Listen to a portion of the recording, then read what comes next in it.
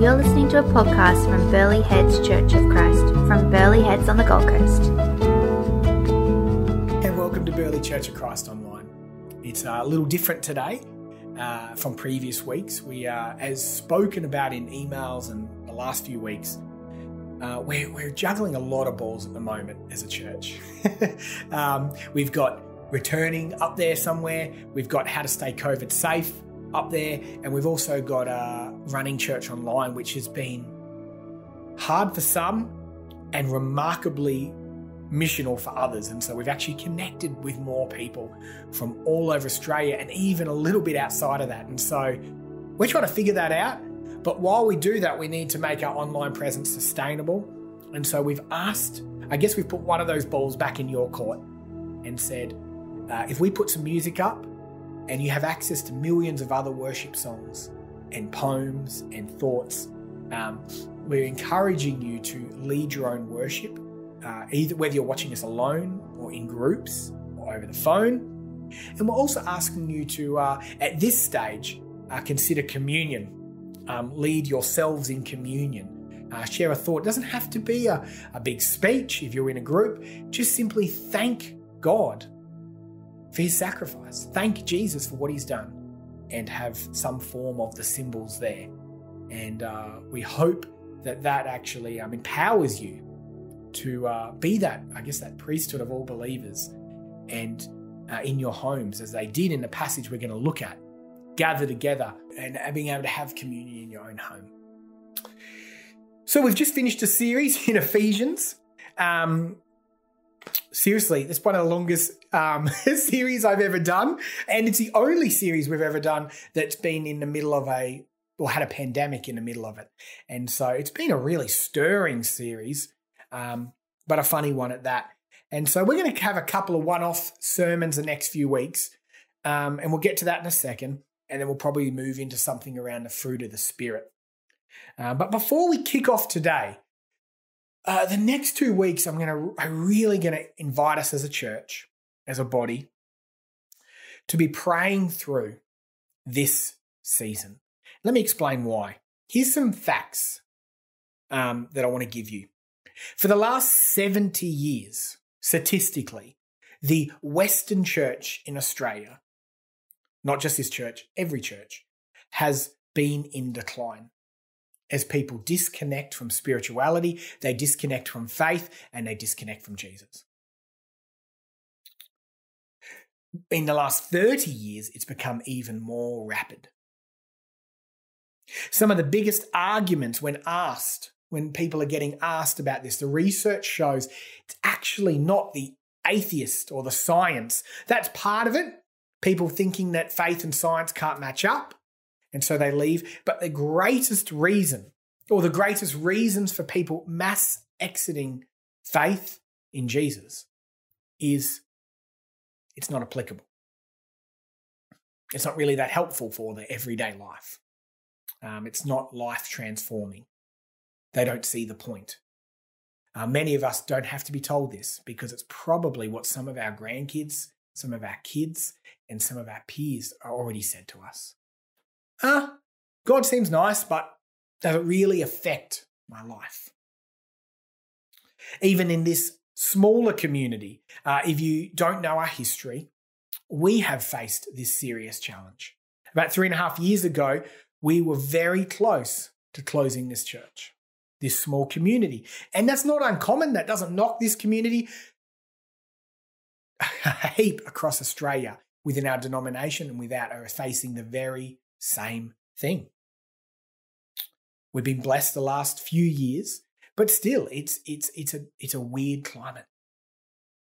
Even with big, growing, these exploding churches we see on the news, statistically, there's a high percentage of people just swapping. They do have new people. They do a great job, but they're just swapping. Church shopping, they call it. Oh, I didn't really like the fruit and veg at that church. Didn't really like the communion taste. I'll go commit to another.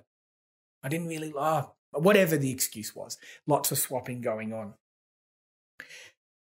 Combine that with what you're seeing on the news for a second. The Western world is experiencing an existential crisis. What I mean by that is the Western world's gods with a lowercase g, money, power, control, politics, are falling and failing time and time again. In a world that thinks it's evolved and has progressed past a certain level of health, falls apart with a virus.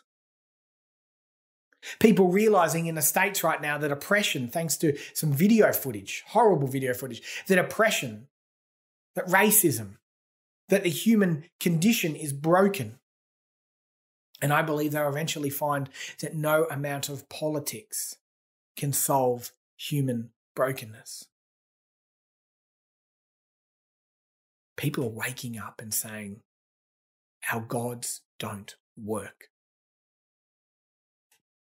We are in an incredible season, as I've spoken about time and time again, to take a blank sheet of paper, to take Jesus, ask some hard, difficult, exciting questions, and address the world with what I believe, and I know many of us believe, is the answer, is the only one worth protesting to with prayer and petition. The only one that came to solve human brokenness, to end slavery, to end oppression, to free us from the real enemy. And so questions we need to ask with our blank sheet of paper are not, what do I like about church? What has worked for the church in the past? What rituals do I think are important in the church? And what program should we run to solve this? These are okay questions, but they are not the questions we need to ask anymore. The questions in this season is, what does God want for us? And are we going to obey and listen? And what we've learned and what keep coming up in our last book, Ephesians, those questions don't start in a large setting. Those questions start in our family home, in our individual lives, about what God wants to move and shake in us. With all that said, I thought a great place to discern this is in one of my favourite passages, Acts 2:42, a snapshot of the early church. Now, I've heard preachers, and I've done this myself, and I've got to be careful. This is the second part of the book of Luke, Acts, written by Luke, and it's a description of the early church, not a prescription. Now, that might seem weird and unnecessary to define that, but it isn't. Because if you take this as a prescription, if you think Luke wrote this down, even being a doctor, but it wasn't a prescription. It wasn't, okay, Steve, for your asthma, you need to take your inhaler in the morning and just before you go to bed twice a day. Luke wasn't saying that. Luke was describing what the body of Christ looked like once the Holy Spirit started moving. And so we don't take ritual, we don't take law, we don't take it out as a prescription, we take values out of this snapshot. And that's exactly what I'd like to consider with our blank piece of paper and our prayer and discernment over the next 2 weeks. Lots of information coming at you, lots more practical than maybe some of you will like.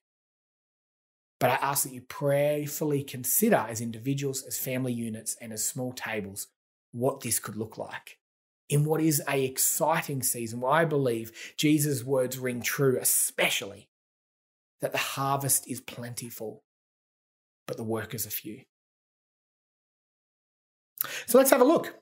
Acts 2:42. And they devoted themselves to the apostles' teaching and the fellowship, to the breaking of bread and prayers.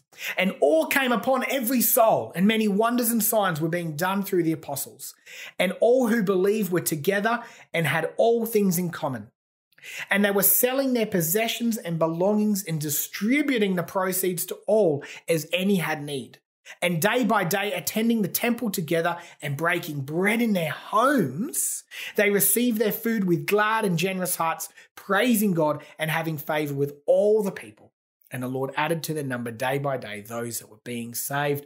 Luke describing this new community that would eventually capture the entire Western imagination and within 300 years would become the main faith system of the known Western world.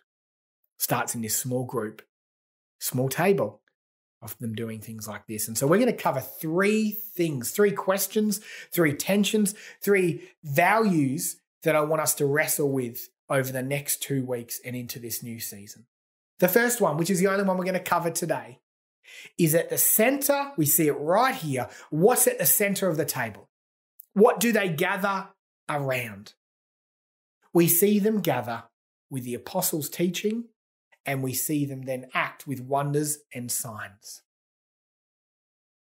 Faith and deeds, if you will, or what we're calling truth and practice. They devoted themselves to the apostles' teaching and to fellowship, breaking of bread and prayers, and all came upon every soul, and wonders and signs were being done through the apostles.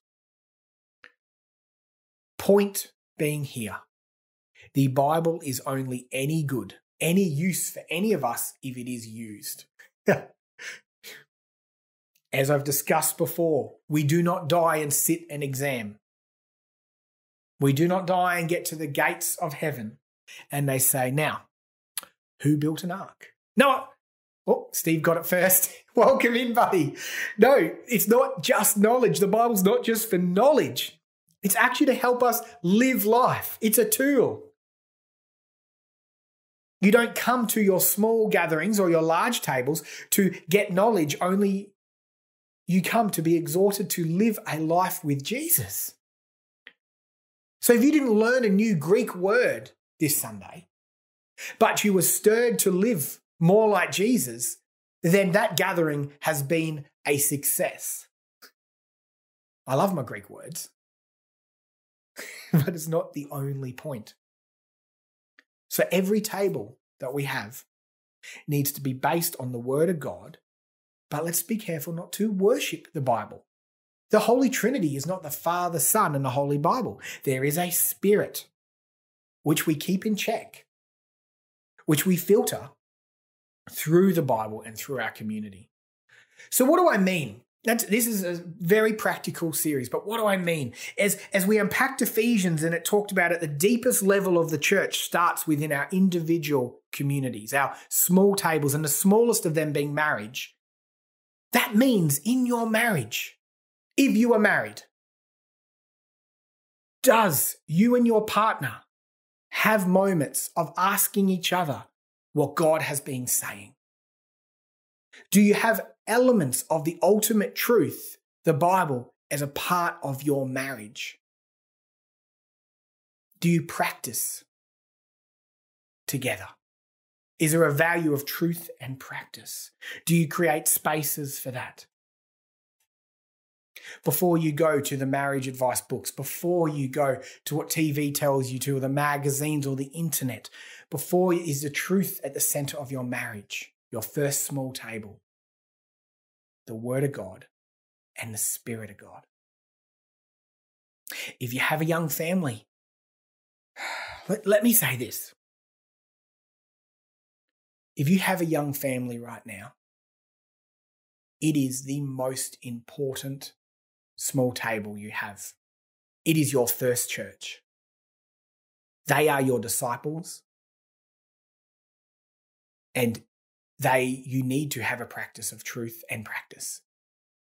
They need to see mum and dad love the Word of God, and it's where they get their truth from, before the internet, before YouTube, before good advice.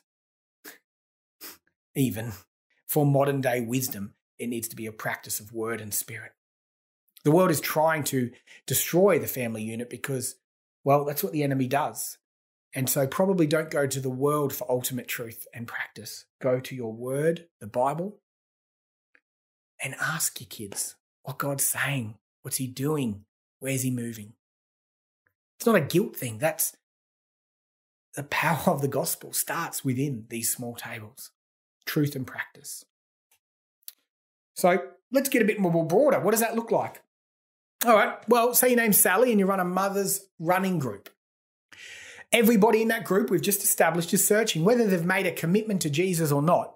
They're living in a world that's falling apart, and so they're very likely to have questions about motherhood, about truth, about where the world's heading, about what's right and wrong, about their purpose in life. And so say that's one of your small tables. Am I asking Sally, who runs a mother's group that goes for a run on Saturday morning, am I asking her, with non-Christians and Christians from work in that group, to open her Bible and go, ladies, gather round, I would like to do a Bible study? No, they won't come back. She must discern what truth and practice look like for those disciples in early stages. It might look like sharing a story. It might look like telling them that they really enjoyed the sermon on Sunday, if they did. It might look like, do you know, one of the craziest missional things I've ever seen is my wife has this shirt that I don't even know is a Christian shirt, but it says faith over fear. And we can't believe every time she wears it to the park, someone will comment on it. Sometimes it's a Christian going, oh, I like that shirt. Or sometimes one time it was this random mum that came up to her and said, that's a cool shirt. And my wife was actually able to share with her truth about Jesus. So it might just look like sharing something. In a Bible study, it looks like obviously running a Bible study, but make sure there's an element of practice, practical application. For Bev, everyone knows Bev. We love our Bev. She is in a place called Sea Change, and she's got a group there of ladies, and she has prayed and discerned what truth and practice looks like in that missional context, in that missional community. Now, does Bev go, all right, I'm going to run a Bible study on managing finance and setting yourself up for life?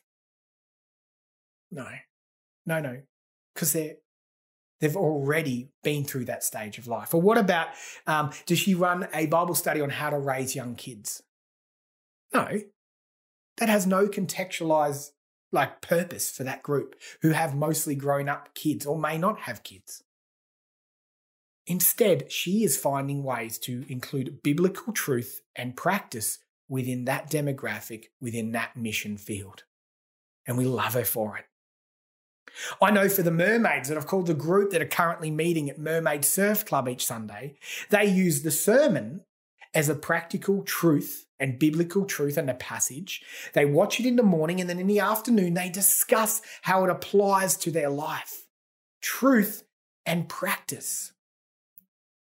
I am absolutely sure if they continue in some form that eventually people in that mermaid surfing community will be drawn to elements of that truth and practice.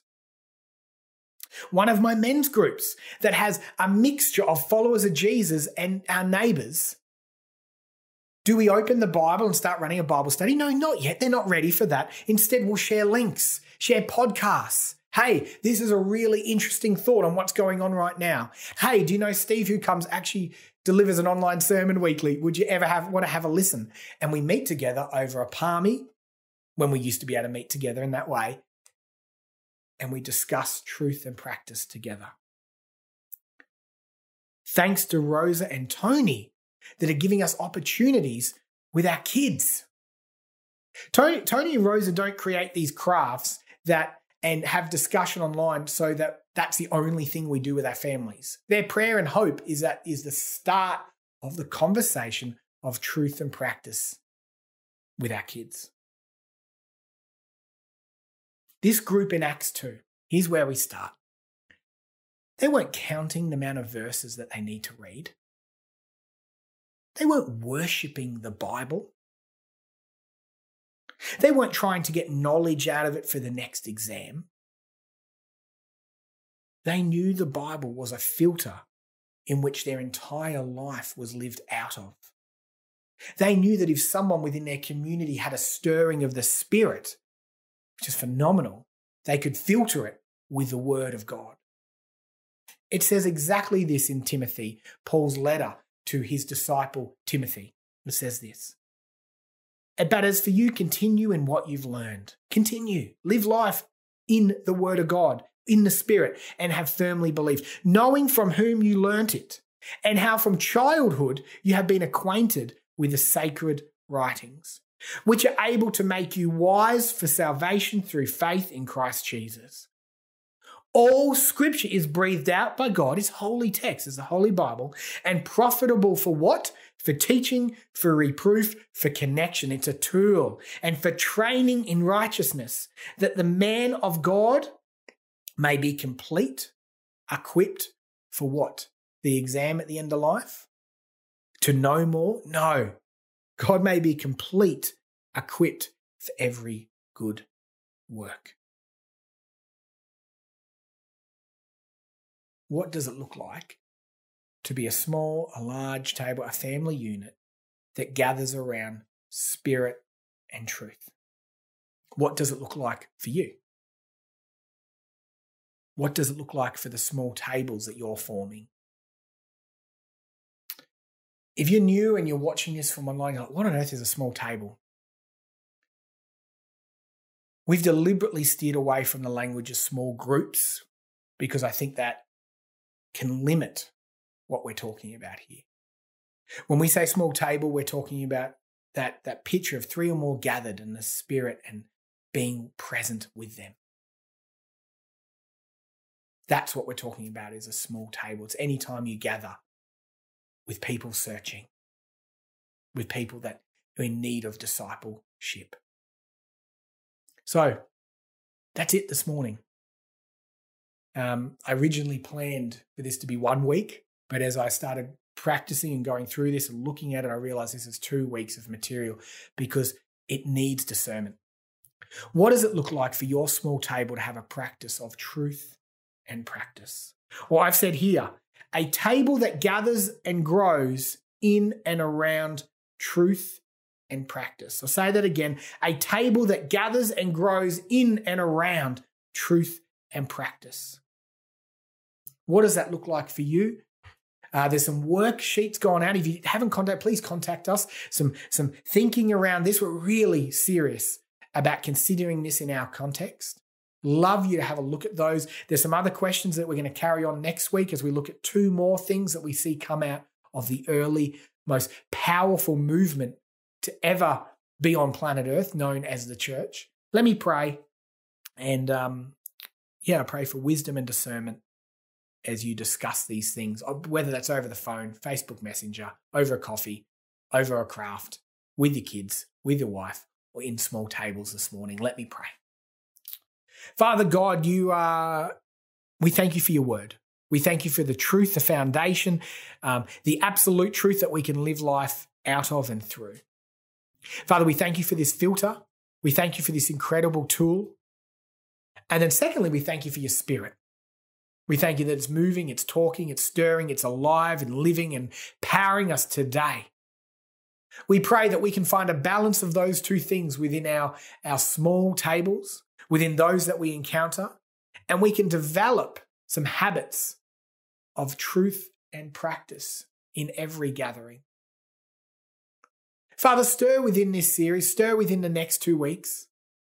And whatever's from you, whatever you want to challenge us with, whatever you want to reset with, whatever you want to put on that blank piece of paper we spoke about at the start. You are clear.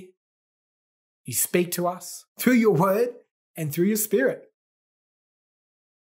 In Jesus Christ's name, amen.